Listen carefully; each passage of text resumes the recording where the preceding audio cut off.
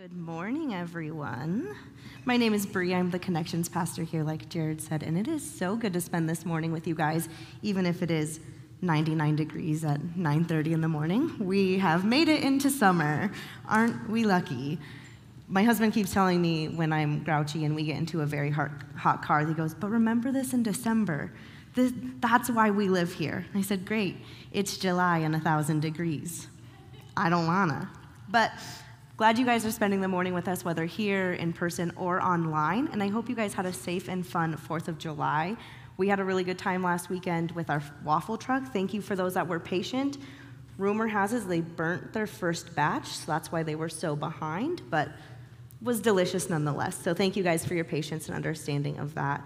And as Jared said, we are continuing our Acts series, and this marks our 11th week of it, which means we are about a third of the way through, which woohoo, we are trucking along. It's really fun. We're kind of wrapping up part 1 of our series this week. But we have made it, and that's really fun. But the beauty and challenge of going through a book of the Bible like this is you can't really skip over things as much as we probably would like to. And this is one of those passages, because we're going to be in Acts 5:17 through 42 today.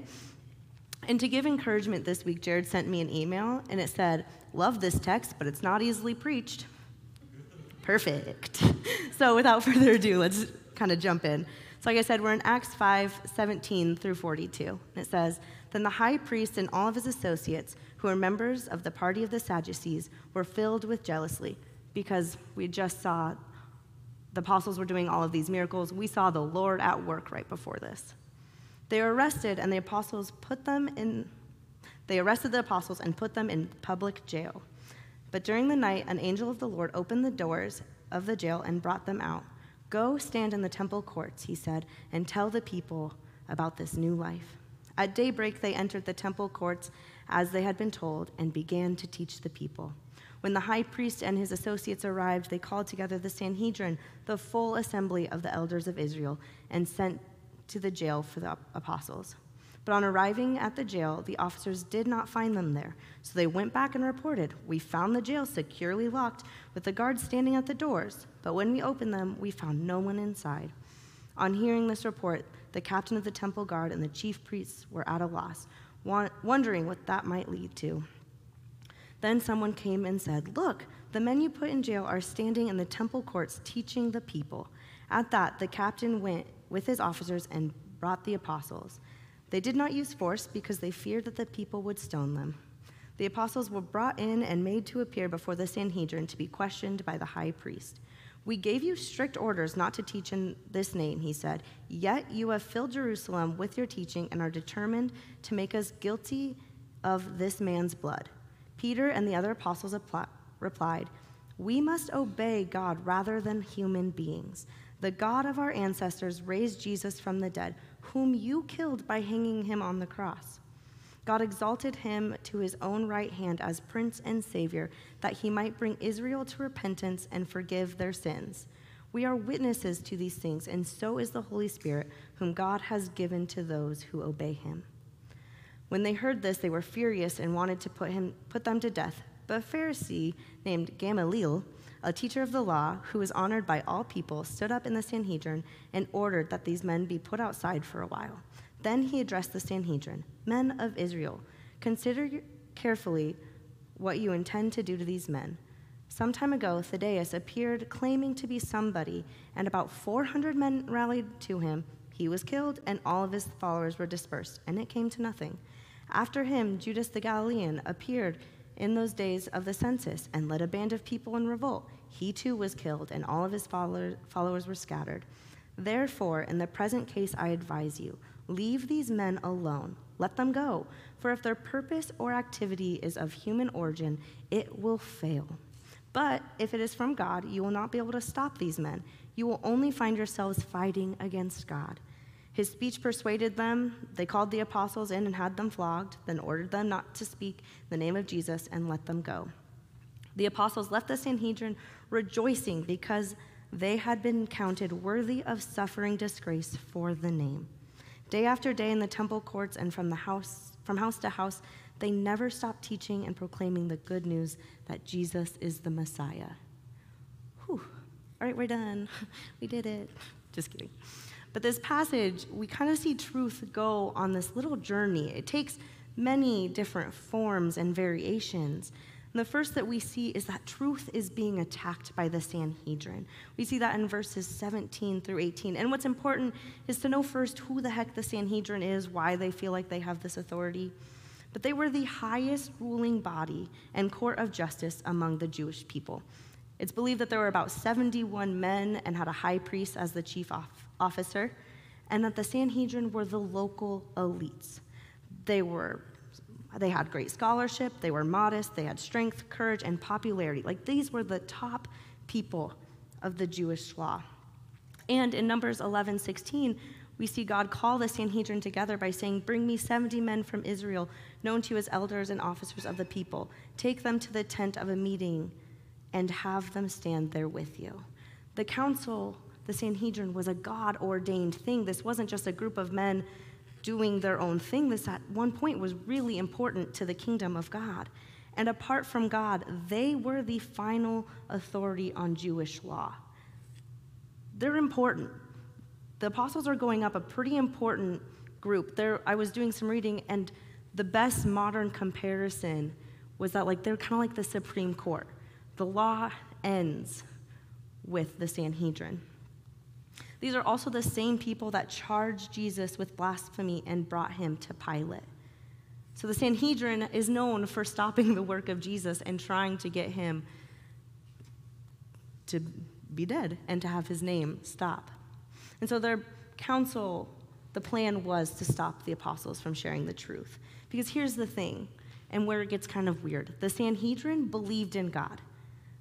They were scholars of the law, but they missed that connection of Jesus. And so they felt like their truth, their knowledge, everything they believed in was under attack with this knowledge and explaining of who Jesus was. They even experienced the miracle of Jesus right in front of them, of the apostles getting let out of jail. And they were so focused on protecting their legacy, their tradition, they missed the work of Jesus. Because like I said, they were followers of the law, and they believed in God, but not the resurrection of Jesus. And as the apostles continued sharing the miracles of Jesus and the gospel message, that was a direct threat to everything the Sanhedrin believed and knew. And they were protecting their understanding at all costs. They were protecting what they thought God was calling them to protect. You can't really blame them. And then we see truth get affirmed by the apostles in verses 29 through 32. I want to make one thing really clear. The apostles were arrested justly. According to what was asked of them, they broke the law. No one can really cry and be mad that the apostles were arrested. Peter and John didn't obey the orders to stop preaching, and the witness of the church was directly opposing the Sadducees' doctrine as they were providing evidence that Jesus was alive, and the religious leaders were envious of these untrained men, and they had been having success.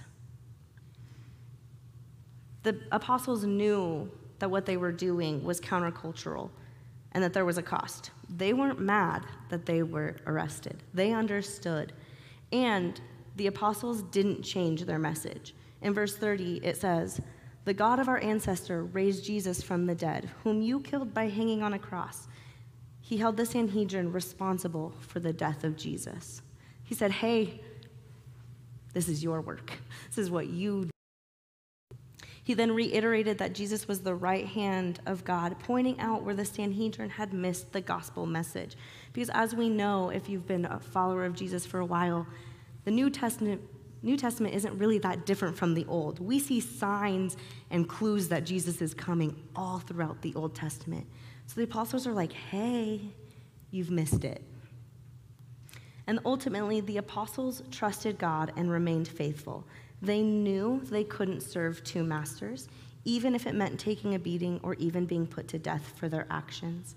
Had they followed the official orders and stopped preaching, they would have turned their back on their call.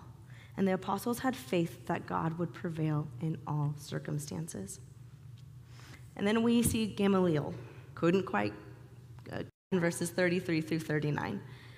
One thing that's really important to know about Gamaliel is he was a highly respected Jewish teacher. Everyone respected him. They looked up to him. When he came in, he was like the big dog setting the law of like, hey, Sanhedrin, this is what we're going to do. He was the most respected scholar of religious teaching, and his application of the law was known as merciful and tolerant. It is said that when he died, quote, there has been no more reverence for the law, and the purity and piety died out at the same time. He was respected among the masses. He knew the law, he taught the law, and he was respected. In Acts 22, verse 3, we understand that Paul studied under Gamaliel and was thoroughly trained in the law of our ancestors. He was respected and knew that he could provide the best counsel to the Sanhedrin on how to approach the apostle. But what's really weird about the advice he gives is, while it's dangerous and pretty unwise, because he's basically like, we'll see what happens. Maybe the Lord is at work, maybe he's not. Why get our hands dirty? It wasn't entirely wrong, and it spared the lives of the apostles. Gamaliel's argument was essentially, if Jesus was a false prophet, like we thought and like we believe, the movement is going to die. But if it is the work of God, you can't overthrow it. And as part of the Sanhedrin, it is assumed Gamaliel believed in God, but he didn't believe in the resurrection of Jesus, which is why he was opposing the apostles. But even though he might not have believed in the resurrection, there was a part of him that was putting trust in God. He was willing to let God prove him wrong, and this was a pivotal moment for the gospel to flourish. Because as we've learned about Gamaliel, there's scholars that believe he actually did end up becoming a Christian, believing in the resurrection of Jesus, which is why he probably had a little more delicate and logical approach to what he said. Because here's the thing about his advice. We probably won't find out for certain if he had accepted Jesus' resurrection until we all get to heaven, right? But there's this doubt. Is it possible that he did accept Jesus into his heart by that time, and he knew that if he were to come out and agree with the apostles, he probably also would have been put to death, and he understood, well, that's not right for the kingdom, that things will stop there. Or maybe he hadn't quite yet, and it was just by error and human issues that he decided to kind of play it cool, be like, whatever, if it doesn't come to anything, that happens. And so we kind of see this, God can work in any of those areas, right? I like to believe that he probably had a little tug on his heart from God and that he started to accept Jesus from there. But Gamaliel knew that if the apostles said was truly the work of God, there was no stopping it or impeding it. But like I said, if he outright said that, he probably would have died too, and that wouldn't have been helpful. So instead of defending the apostles, he basically reduced their mission to the failed missions that we read earlier, saying that the apostles were telling the truth, God will fail, and if not, or if they were telling the truth, God will prevail, and if not, they will fail. Which we know not really to be true, because Mark Twain says, a lie runs around the world while truth is putting on her shoes. We know that sometimes the truth of God takes some time. Sometimes in ministry we say that it's a crock pot, not an Instapot. You can't always just put things together and the work of God is magically done. And I know in my life, the work of God has taken some time. So in the end, we know God is victorious, but sometimes Satan can have a strong influence. It's kind of like fad dieting. Fad diets will always come in like a storm, and in the first few weeks or days or months, you think they're working. And then people will fall off or find a new diet. And there was this trend on social media that went around a while ago that me and the interns and some of the other female on staff were talking about, because this one girl put LaCroix, which is sparkling water, and balsamic vinegar together and said it tasted just like Coke with no sugar. Sure. So then everyone went around trying it and were like, absolutely not, this is disgusting. But I want to know how many people tried it. And we were standing in the kitchen, and there was a part of me that was like, but maybe it could be. It doesn't, just for the record. It does not. It tastes like vinegary bubble water, which the weirdest part of this is a tangent, was that she was like, it can be any flavored bubble water. I don't understand how that works and why any of us thought that that would work. It doesn't.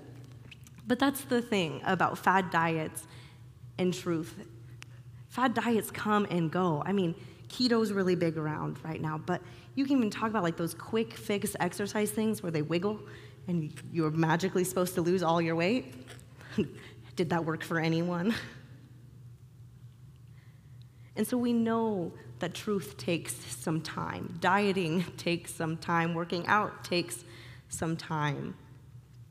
And so we have the council who attracts truth, the apostles who affirm truth, and Gamaliel who flirted with the truth. But where does that leave the church? And how is the church called to respond? In verses 40 through 42, we see the apostles go and celebrate. And that's what the church is called to do. We are called to go celebrate. The apostles left not having died, but they were beaten. It wasn't like they were let go unscathed. They had still been beaten. They were still told they were wrong, and they left rejoicing. Verse 42 says, day after day in the temple courts and from house to house, they never stopped teaching and proclaiming the good news that Jesus is the Messiah. The apostles carried on without anger, malice, or revenge.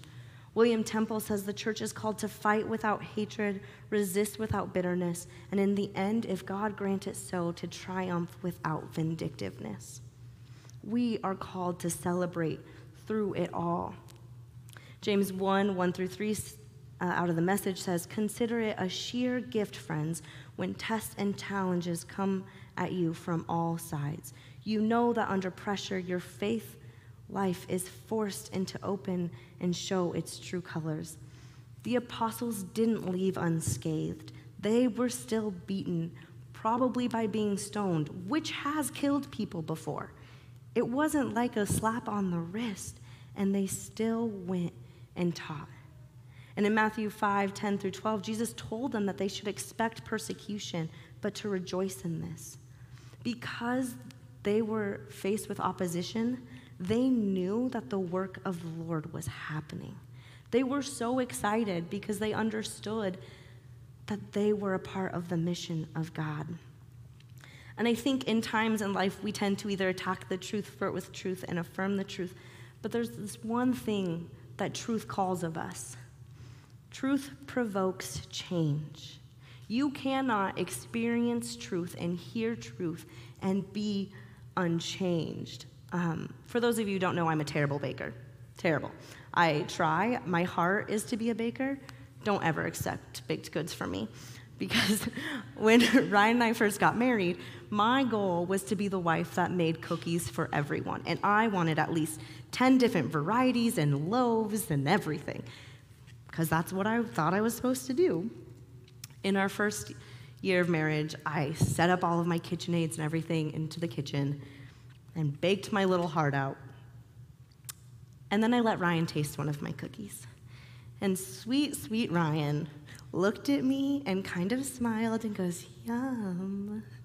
And in that moment, I was like, oh no, I did something wrong. And I was like, is it okay? And he goes, yeah. I was like, okay, what actually happened? What's wrong? And I kind of pressed him, and he finally delicately told me, he goes, it's a little salty. It's like, that's not how I want my chocolate chip cookies to taste. So I went back and realized instead of 1 teaspoon of salt, I put a whole tablespoon of salt. Don't do that. Read your directions.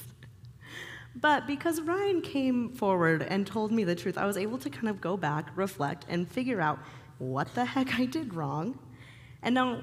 So I remade them. And now I have decided every Christmas, instead of making a bunch of new ones, I'll master one recipe and do that every year. And then next year, I'll do that one and then add one new one. No more doing 12, so women at the Christmas cookie exchange, I promise it won't be terrible. I hope. But when we are confronted with truth, we can either hold on and fight and attack the truth. And I could have yelled at Ryan and said, they're not too salty, you're wrong. That is exactly what the recipe called for. Nope. Or I could engage with the truth, go back to the recipe, and realize, oh, I was wrong, and make a change. You cannot find out about truth and be unchanged. It's like in marriage. If I were to go to Ryan and say, hey, this action is hard for me, and tell him the truth about my feelings, hopefully, as a husband, he's not going to take that and go, bummer, nothing else I can do. The goal of a marriage, the goal of a relationship is when you find out truth, you are changed. It is your responsibility to change. And so when you find out the truth about Jesus, you cannot be unchanged. And so in our life, are we more like the apostles or are we more like the Sanhedrin? The apostles experienced the truth of Jesus and were changed. The Sanhedrin were told the truth, yet were unchanged. They had seen the truth and still couldn't get there. And to be honest, there's no universal answer. No matter where you are today, and there are a bunch of people living like the Sanhedrin and a bunch living like the apostles, I want to make one thing clear. Both were trying to live their life after God the way they thought they were supposed to. The Sanhedrin were living their life according to the way God had originally told them. Someone in this room might feel more like the Sanhedrin. And if you're like that, you might be feeling like there's a bunch of people trying to change something that you think is the best way or more God-honoring way to do things. The Sanhedrin thought that that's what they were doing, and preserving the law was the most God-honoring way to live. And I cannot blame them. So often I get stuck in my God only moves in this way and this way and this way in my life. And there is no other way he could possibly be moving. And it's so easy to point our fingers and label a Sanhedrin as the bad guys in the story. But if we truly reflect, they were just so stuck in their ways, they missed the glory and the beauty of Jesus at work. They had their pride issues and they weren't completely faultless. However, we can have empathy to see where they were coming from. They've devoted their lives to this and they were good at it. And there's probably a lot of us in the room who feel that way. But the true question is, if God is moving and if Jesus is doing something, is our first response to shut it down? Or are we willing to have a conversation and entertain the thought that Jesus might be moving in a way we didn't expect him to? Do we engage with the Holy Spirit? And to be very clear, not everything or anyone that says it's of the Holy Spirit is. Be wise, have discernment, but is our instinct always to shut it down? Because when we shut it down, we're not allowing Jesus to move. When God is working and when our church and Jesus is moving, people will notice. Oftentimes we get comfortable in a rhythm, a routine, and have our preferences. But when God is trying to change the things in our life, those things on the inside of us, we get uncomfortable. What the apostles did was good, but it wasn't viewed as such. But what the apostles also did was they changed the world. When God is moving in our life, confronting the truth, we do the exact same thing as the Sanhedrin, or we choose the route of the apostles. When we see something that is changing from what is comfortable or safe, or what we think is the right thing to do, and we stay in our ways, we risk imprisoning the work of God in our heart instead of letting him do it.